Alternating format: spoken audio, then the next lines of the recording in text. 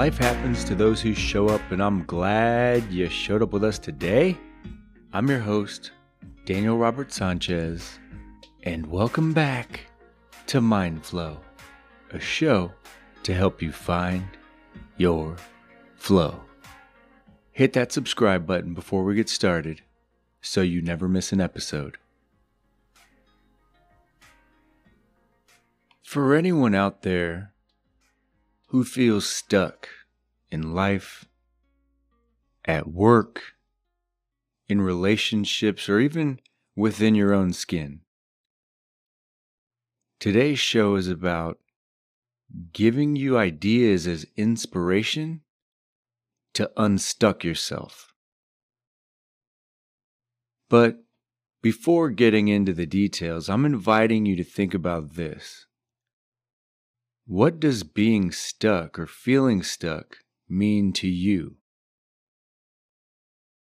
I ask because different people experience being stuck differently. For one person, being stuck might mean hitting a plateau in personal development or education. For someone else, being stuck might mean they work somewhere and consider what they do as a dead-end job, and despite all their efforts for trying to get out, they can't. And for others, they can be mentally stuck, emotionally stuck, or physically stuck. Personally, my experience of stuckness was a tangled web of complexity that combined a little bit of all of these categories after my dad passed away in 2004. I was stuck for a long time, but luckily, over time, I was able to unstuck myself. I just wish it wouldn't have taken 8 years to figure it out. But hey, like I said, different people experience being stuck differently. Honestly, I've learned at some point in life, we all experience some type of stuckness. Whether we like it or not, or whether we know it or not. And before I give you 3 ways to unstuck yourself, let's talk about 3 traps to be aware of so you can avoid getting stuck in the future. Trap number 1, overthinking. Overthinking keeps people stuck when their imagination latches onto an idea that creates indecision or anxiety or worry or even fear. Like thinking about the worst possible outcomes instead of the best possible outcomes, or even worse, repeatedly devaluing your self-worth by judging yourself and always imagining how your life should be or how it could be better than it is. Number 2, the second trap is discouragement. This happens when you're being persuaded or influenced or talked out of something you want to do, or you want to try, or you want to give a shot. But the key here is to identify where the majority of the discouragement is coming from. So if you get an idea and the focal point of being discouraged comes from someone who says that you aren't confident enough, or they remind you of all of your past failures, or that other people are more skilled than you, or they criticize your performance, and they swear that things you've done or accomplished in the past were either pure luck or they happened by accident. I want you to think about that for a moment, because most of the time, that someone is you. And that thought pattern of doubting your own abilities is called imposter syndrome. So if you're stuck, ask yourself this: am I discouraging myself from getting unstuck? Okay, trap number 3, stick-with-itness. Or in this case, lack of stick-with-itness. And here's what this looks like. Let's say you learned how to overcome overthinking, and imposter syndrome is no longer your worst enemy, but you're still stuck. And whatever it is that you really want, the relationship, the house, the job, the favorite pair of jeans you want to fit into again. Somewhere along the way, that fire within you burns out, and you lose your motivation, and you give in to all of the reasons that make so much sense for not being able to stick with it. Power through and stick with it. Okay, so now that I've covered, in my opinion, the 3 most common reasons that cause people to get stuck, let's move on and talk about what you can do to get unstuck. And out of all of the different things that you can try or do, I'm going to talk about the ones that helped me unstuck myself. And they're pretty simple. Number 1, evaluate.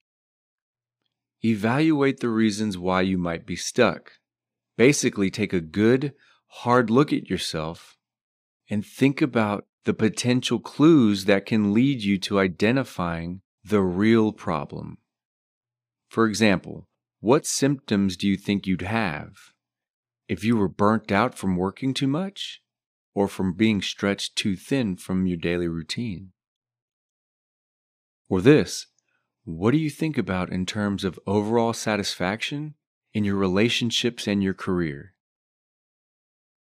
Or this, when it comes down to having your basic needs met or living a meaningful life, if you were to paint that picture for me, what would it look like? Who would you be with? What would you be doing? Where would you be? And how would you feel? It's important to check in with yourself like this because it helps you identify where you're at with where you want to be, and it helps you connect the dots on how to get there. Number 2, get back to your purpose. Here's what I mean. Passion and purpose get mixed up all the time, but let me clarify. Passion will push you, and purpose pulls you. It's the why behind the what.